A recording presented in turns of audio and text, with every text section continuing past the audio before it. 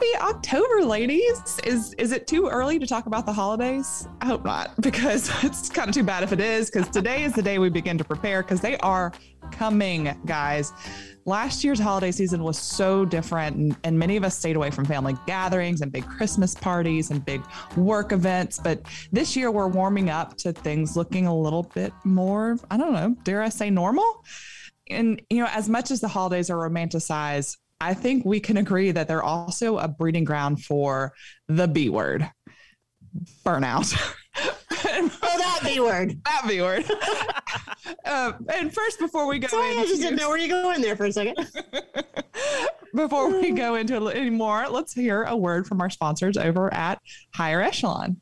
Oh, I would love to talk about Higher Echelon. Higher Echelon is an award-winning Salesforce implementation partner. So if you are struggling with Salesforce, maybe because you don't have time to figure out its many complexities and make sure that you're actually getting the value out of the platform that you know is there, reach out to Higher Echelon. Salesforce does not have to be so hard for you and your organization.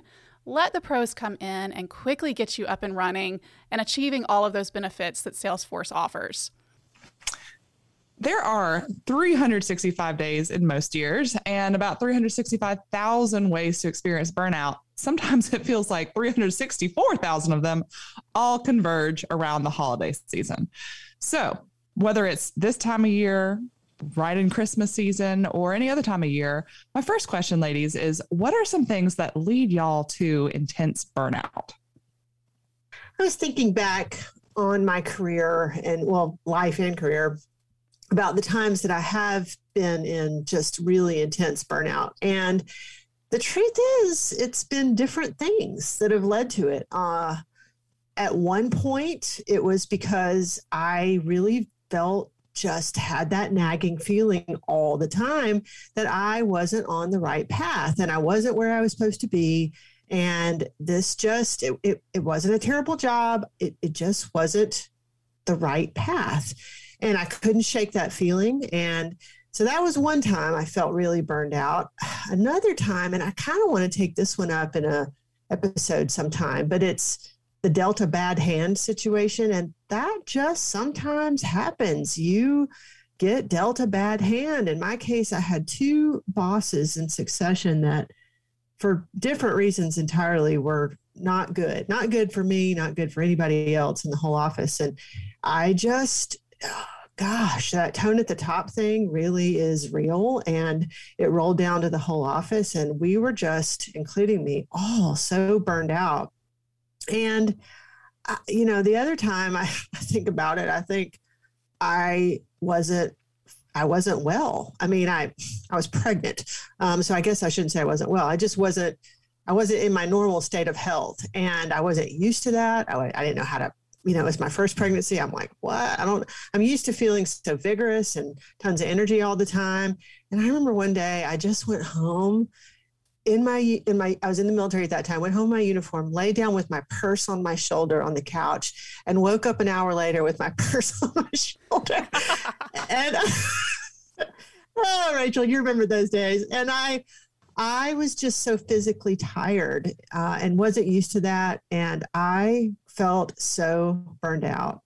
I suppose the other time was in politics. And that's, if I zoom out a little bit and kind of think about what are the things that would make anybody in any career field burned out, it was that feeling of walking on a tightrope all the time and always having to be on and always having to say just the right thing. And if you didn't say just the right thing, something was going to, Liz will yell at you. Yes, somebody will yell at you or there's some catastrophe. So, that's really common, I guess, in politics. And there were other things that made me feel burned out about that, the intellectual dishonesty and, that is constantly in play in politics.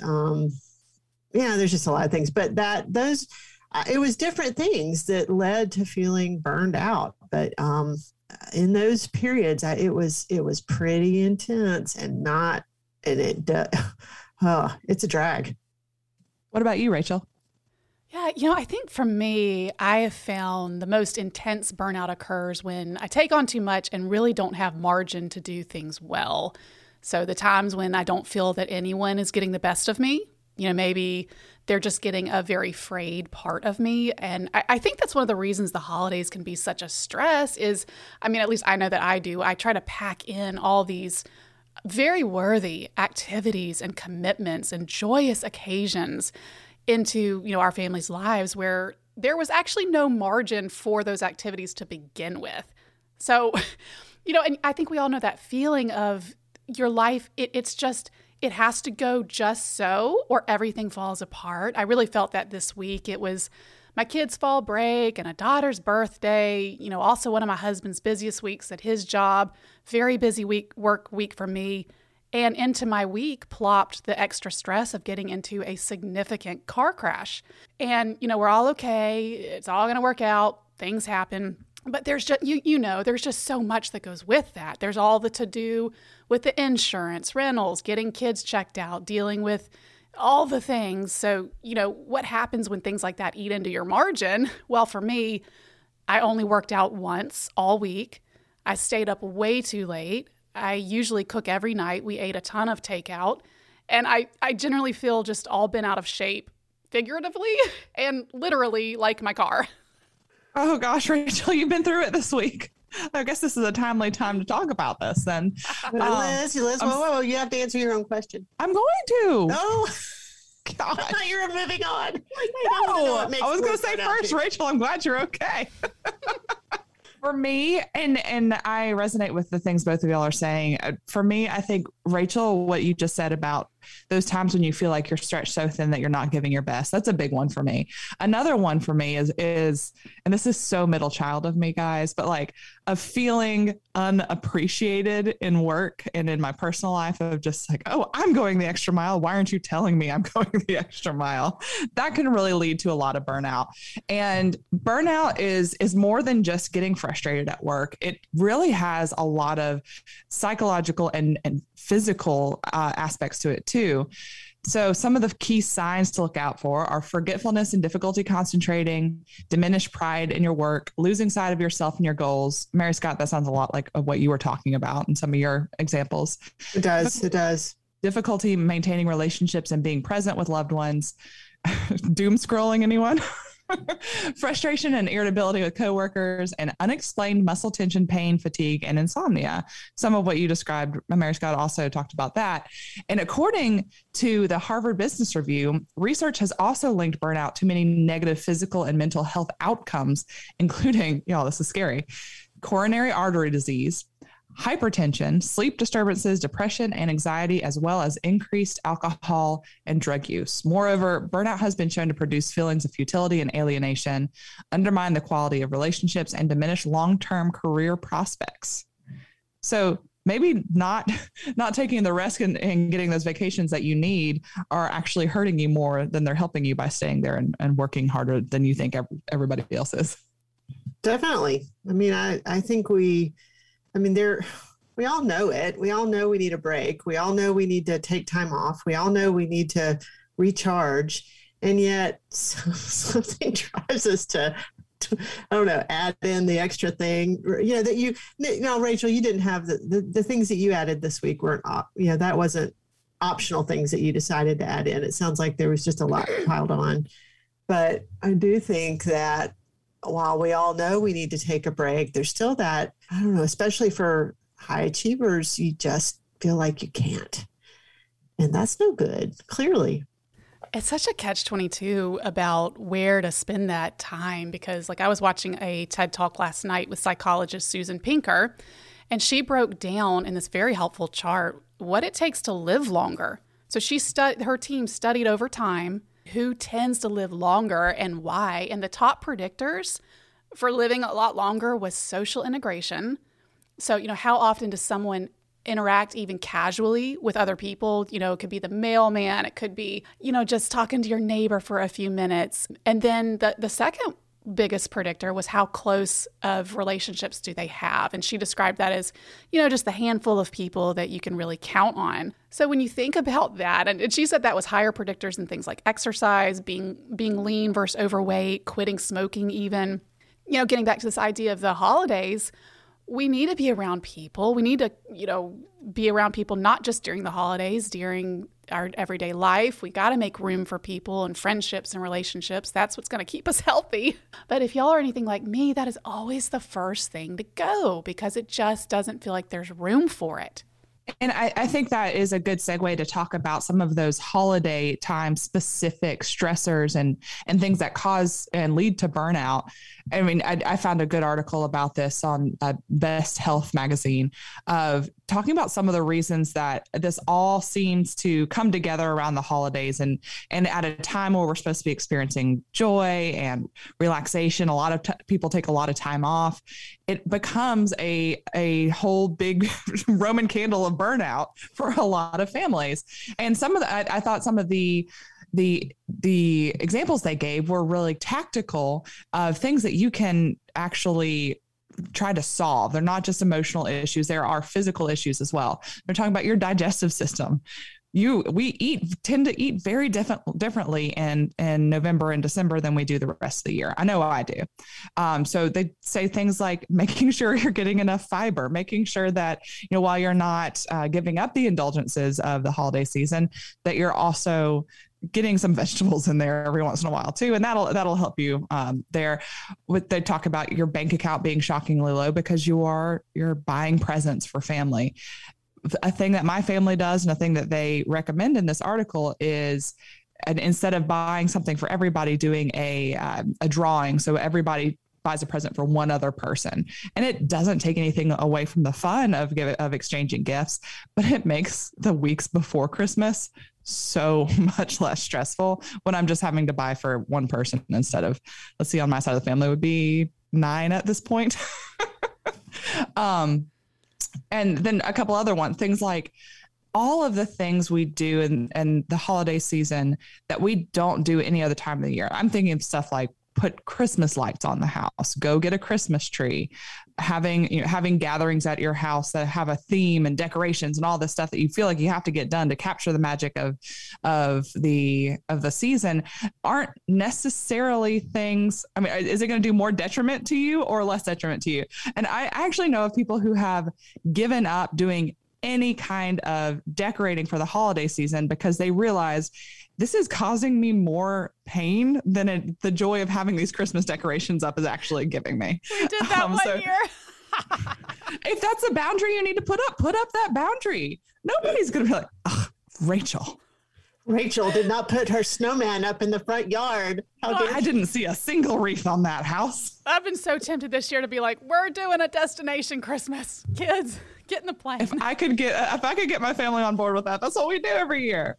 But then layer onto that things like, cold and flu season amps up. And of course, in the last 2 years, now we've seen cold weather means a spike in COVID often. So all these things really do add up, but there are ways to address it, these holiday specific things.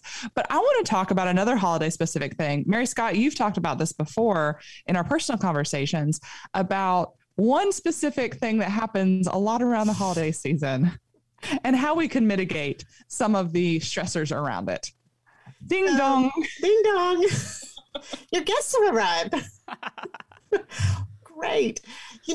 I'm glad I do think that the holidays can just be so stressful and we're moving into it because, this is the end of October, November, December is holiday time and it's stressful time of year all the way around. And I think now more than ever, our personal lives and our work lives are so intertwined. And I don't know. I mean, I'm not a person that puts everything in boxes. So if things are stressful at work, they're going to tend to be stressful at home. If things are stressful at home, they're going to tend to be, I'm going to carry it everywhere I go. But on the, this is also the time of year when the house guests arrive, or you go and you are a house guest somewhere. And I've thought a lot about this. I think I want to write something about this one day, about being a good house guest. And I think it's probably easier here to talk about it in terms of how I am when I go somewhere, how I try to get my family to be when we go somewhere. I think it's important when you go and you're going to be a house guest to kind of, on the one hand, do some planning and preparation but on the other hand, you do need to be flexible, because presumably you're going to be a house guest at somebody whom you love, and the relationship is important. So that's the thing to keep at the top of the list. I mean, that's triaging, the order of importance of things. Your relationship with the person you're going to visit is the most important. But sometimes, there's something that's really important to you that you may need to do, or that's part of your lifestyle now that they didn't know about. And I want an example. We just had some house guests, and my sister-in-law, Jody, fasts from the evening to 11 a.m. the next morning. And I didn't know that. She lives in Phoenix. I live in Huntsville, Alabama, and I didn't know she did that. And, but she took the opportunity to tell me that. And I was so glad, because otherwise I would have not understood why I thought, am I not making a breakfast she likes? I mean, but that's part of what she does for her health. And it helped us. We wanted to work in a trip to Waffle House while everybody was here. And what we did is just slide that. You can eat Waffle House all day long, at 2 a.m. you can eat Waffle House. So we slid that forward and went at 11 o'clock when she's done fasting.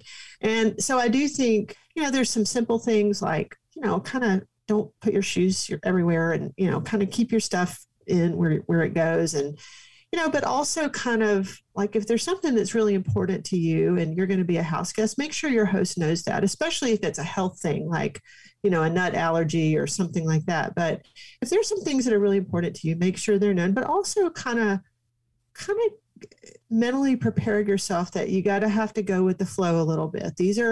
Everybody's different. Everybody's house rules are different. Everybody's got a different approach to eating and living. And so I think if you can also keep it kind of loose and comfortable, that, that'll make the visit go well. And then when you leave, you feel so great about it, because you've just kind of put a little more currency in the bank of that relationship, and you've built that relationship. And evidently from Rachel's research, you live longer. So, that's kind of the way I approach being a house guest. Now, having house guests come in, that can be trickier, because being a house guest, you have control. You can decide how you want to behave. But when your house guests are coming, hopefully you know them well enough that you can kind of navigate that and kind of, make sure that they have what they need. But I think have a good plan. Let your plan be flexible. Make sure you understand what they eat. I think that some of those, if you kind of really give some good thought to some of those things, it can be a more rewarding and enriching experience for everyone. But I also would say, don't feel bad if, like, you're done with the visit and you're like, whoa, thank you. Fish and visitors. Fish and visitors. Yeah, there's a saying about that, but I think if you kind of keep that triage piece, that your relationship is the most important thing. That doesn't mean being a doormat, but it does mean planning, but rolling with it is my advice on how to handle that. Will y'all settle a score for me? Okay, so my grandmother, may she rest in peace, was avid that if you are a house guest somewhere, you strip the bed when you leave. You strip the bed and you take the sheets to the laundry room for the host. I don't like it when people do that at my house. There's something about it. I don't know. Just like seeing my bed naked just freaks me out. Other people seeing my bed's naked. I always ask. I definitely do when I visit with all my children at my parents', because there's 7 of us, and that's just a lot of sheets. So I like to, when we're leaving, get all the sheets, go ahead and get a load started. If I can get one into the dryer and go ahead and be washing another one. But that's my parents' house. I don't know. I feel similar that, right, like if just a random guest is stripping the sheets off the bed, I don't know. I'm with you, Liz.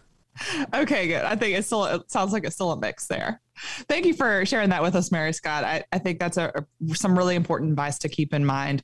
And just to remember that there are two sides of this coin, right? Like, I don't think anybody is as comfortable at somebody else's house as they are at their own house. But so you can't always blame them for acting like complete weirdos either.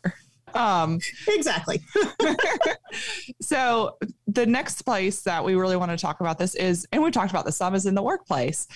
Here are some tips that I found from the Mayo Clinic on addressing symptoms of burnout before they get to the point where you're turning in your 2-week notice.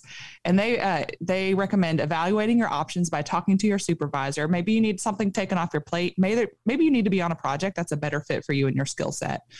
Whether you reach out to coworkers, friends, or loved ones, support and collaboration might help you cope. They recommend if you have access to an employee assistance program, take advantage of relevant services. A lot of companies these days have that EAP where you can go get counseling for no extra cost to you. They recommend try a relaxing activity, exploring programs that can help with stress, such as yoga, meditation, or Tai Chi. Get some exercise and get some sleep. And then they say mindfulness, which is really just another way to sit some of those like meditation and that kind of thing as well. What about y'all? What are some tips that have worked for you when you're fighting burnout in the workplace? Yeah, I'll just share what I struggle with. I think my constant battle is to get over this deep desire to want to please everyone. I know it's just so cliche. Everyone's like, you can't want to please everyone. But then in the brass tacks of it, we care about people. We don't want to let people down. It's probably part of what makes you a good professional if you feel that way. But, I've had to think too that most people in your life, even beyond work, they only see a sliver of the picture, right? So with the parent organizing volunteers at their school, they don't know what your work life or responsibilities is like. Your coworkers don't know what your home life is like. So you might overall be such a rock star, you might be killing it in your life, but you might be the only one who knows that. And you have to be okay with that. You might not be the linchpin in any one sliver, to allude to our conversation last week with Leah.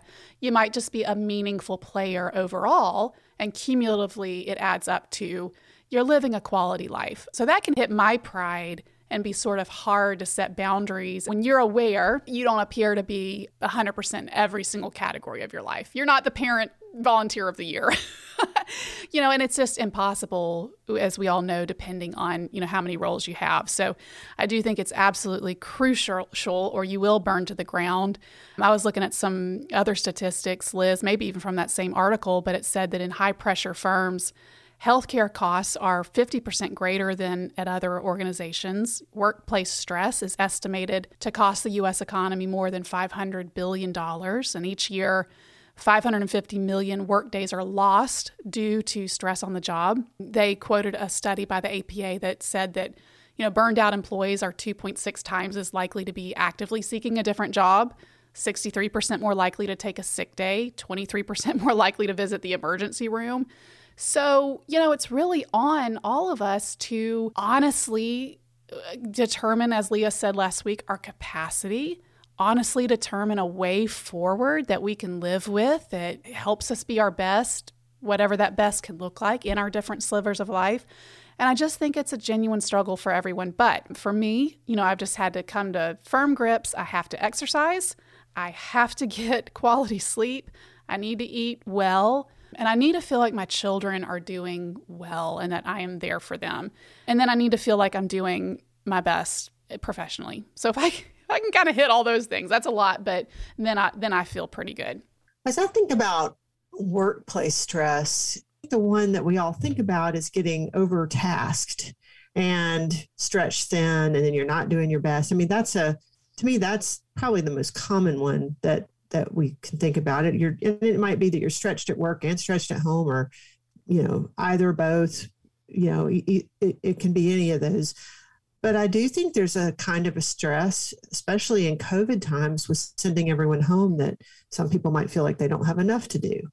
And there's another kind of stress that can come from culture. There's stress that can be really about a person in the office that you work with. But I think if you feel burned out, the hardest burnout feeling for me to solve was when I felt like I wasn't doing what I was supposed to be doing. That was the hardest one for me to solve, because it was so nebulous. It wasn't the thing that most people talk about with burnout. Oddly, I think that was the hardest one to pinpoint for me, and the hardest one to figure out what to do about that. I think that oddly, you can get fatigue from some people are having trouble kind of feeling fully employed because COVID has them working at home and they kind of aren't as busy as they used to. And oddly, I think that kind of stress of the weirdness of it all can kind of bring you to a point of burnout. And I know that sounds odd, but this is not a researched answer. Rachel, yours was much more researched and wonderful. And, but that's what I think, that there's all these different reasons and you're going to feel burned out until you can name the reason. And I think sometimes the reason is easy to name and sometimes it can be a whole lot harder. You know, I just want to add to that, Mary Scott. It was interesting to me this week that despite all the little stresses that I was mentioning about getting in the car wreck, what you're talking about, just the nebulous stress of you have to try to name it. You know, so why am I so stressed over that whole incident? Well, there's a lot of valid reasons, but what exactly is it? Is it gratitude of being alive? Yeah. Is it sadness, honestly, over my car? Is it fear now that I get out on the road? A new fear that wasn't really there before? You know, so, and I know all the experts have told us you have to name your emotions, but I think you're onto something, Mary Scott, that especially in those situations where you just can't figure it out, you should at least try.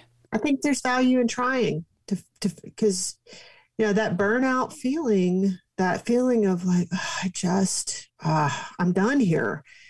If you can get close, if you can exactly name it, great. But even if you can get close, if you can, well, I think it's this or this, you know, and then start addressing this or this, it gets better. It does. But until you can kind of at least get as close as you can to what's causing that burnout feeling, you're not going to fix it. It's just not, you're never going to fix it. And I think what all of y'all are saying really speaks to the fact that burnout is caused by like a matrix of issues. It's not necessarily just at work or just at family obligations or accidents or any of those kind of things. It's often those things overlapping on top of each other in ways that all seem to converge at the least opportune time, right? So the last no, they all converge in November and December. Seems like for me anyway. So the last part I want to talk about is when you're feeling burned out by not living up to some perceived ideal. I think quote unquote, I'm using like air quotes right now, self-care has become a thing that we talk about a lot more. But I don't know about y'all, but putting a face mask on, like a moisturizing mask on, doesn't make me necessarily feel less burned out. It doesn't help me resolve some of these emotional issues or problem solve the things that I'm facing at work. It feels nice, but what are some, I guess, more practical ways that we can practice self-care in ways that are tangibly beneficial to our psychological and physiological needs? I think the big three come to mind for me it's almost trite, but sleep, exercise, and eat good food. And by good food, tasty food, yes, but also more healthy food. I have a good friend who holds me accountable. There are some days I'm stressed out and I just want to make a bag of popcorn for lunch. And I'll text her. Her name's Vanessa. I'll say, I really want popcorn for lunch. She's like, do you want popcorn for lunch or do you want to have popcorn for snack later after you have a good lunch? I was like, oh, that's a really good solution there, because it's not saying, no, you can't have popcorn. It's just like, maybe that's not the best thing to have right now because it's going to make you feel worse later. For me, Liz, it is all about sleep. Exercise is great. Eating good food, yes. But I find that on those days when I have had it, and usually my whole family has had it, it just kind of, we all get to that point when we've all just had it. It's lights out. And Rachel and I have talked about this before, but I will just ruthlessly go around. I will take away phones. I will cut off the internet. I will turn out lights. And my kids are sometimes like, but it's time for everybody to go to sleep. And too much sleep can be a sign that there are problems. But what I find is that when you're burned out, you got to turn off. You've got to turn off and let yourself heal while you sleep. And 9 times out of 10, you wake up the next morning and at least you're rested enough to start to deal with it. And sometimes it takes a few days of getting some sleep, but you cannot solve a hard problem. You cannot think about, why am I burned out? You've got to figure that out, but you can't think about it at 9 o'clock at night when you are destroyed from several months or weeks or even a day or two of stress, high stress. You just can't solve it then. Don't try to solve it. Just go to bed. The healthiest thing that you can do in that situation is just turn out the lights and go to sleep. I would add that, I sometimes have to come back and ask myself, hey, Rachel, what do you like to do? I guess I'm talking to myself in the third person. Like, that makes me so sad.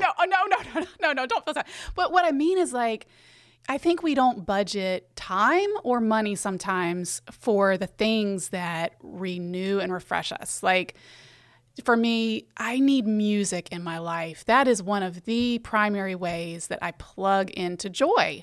And, I've got Alexas in every room in the house, so I can always have music going. I've got, stuff in my car.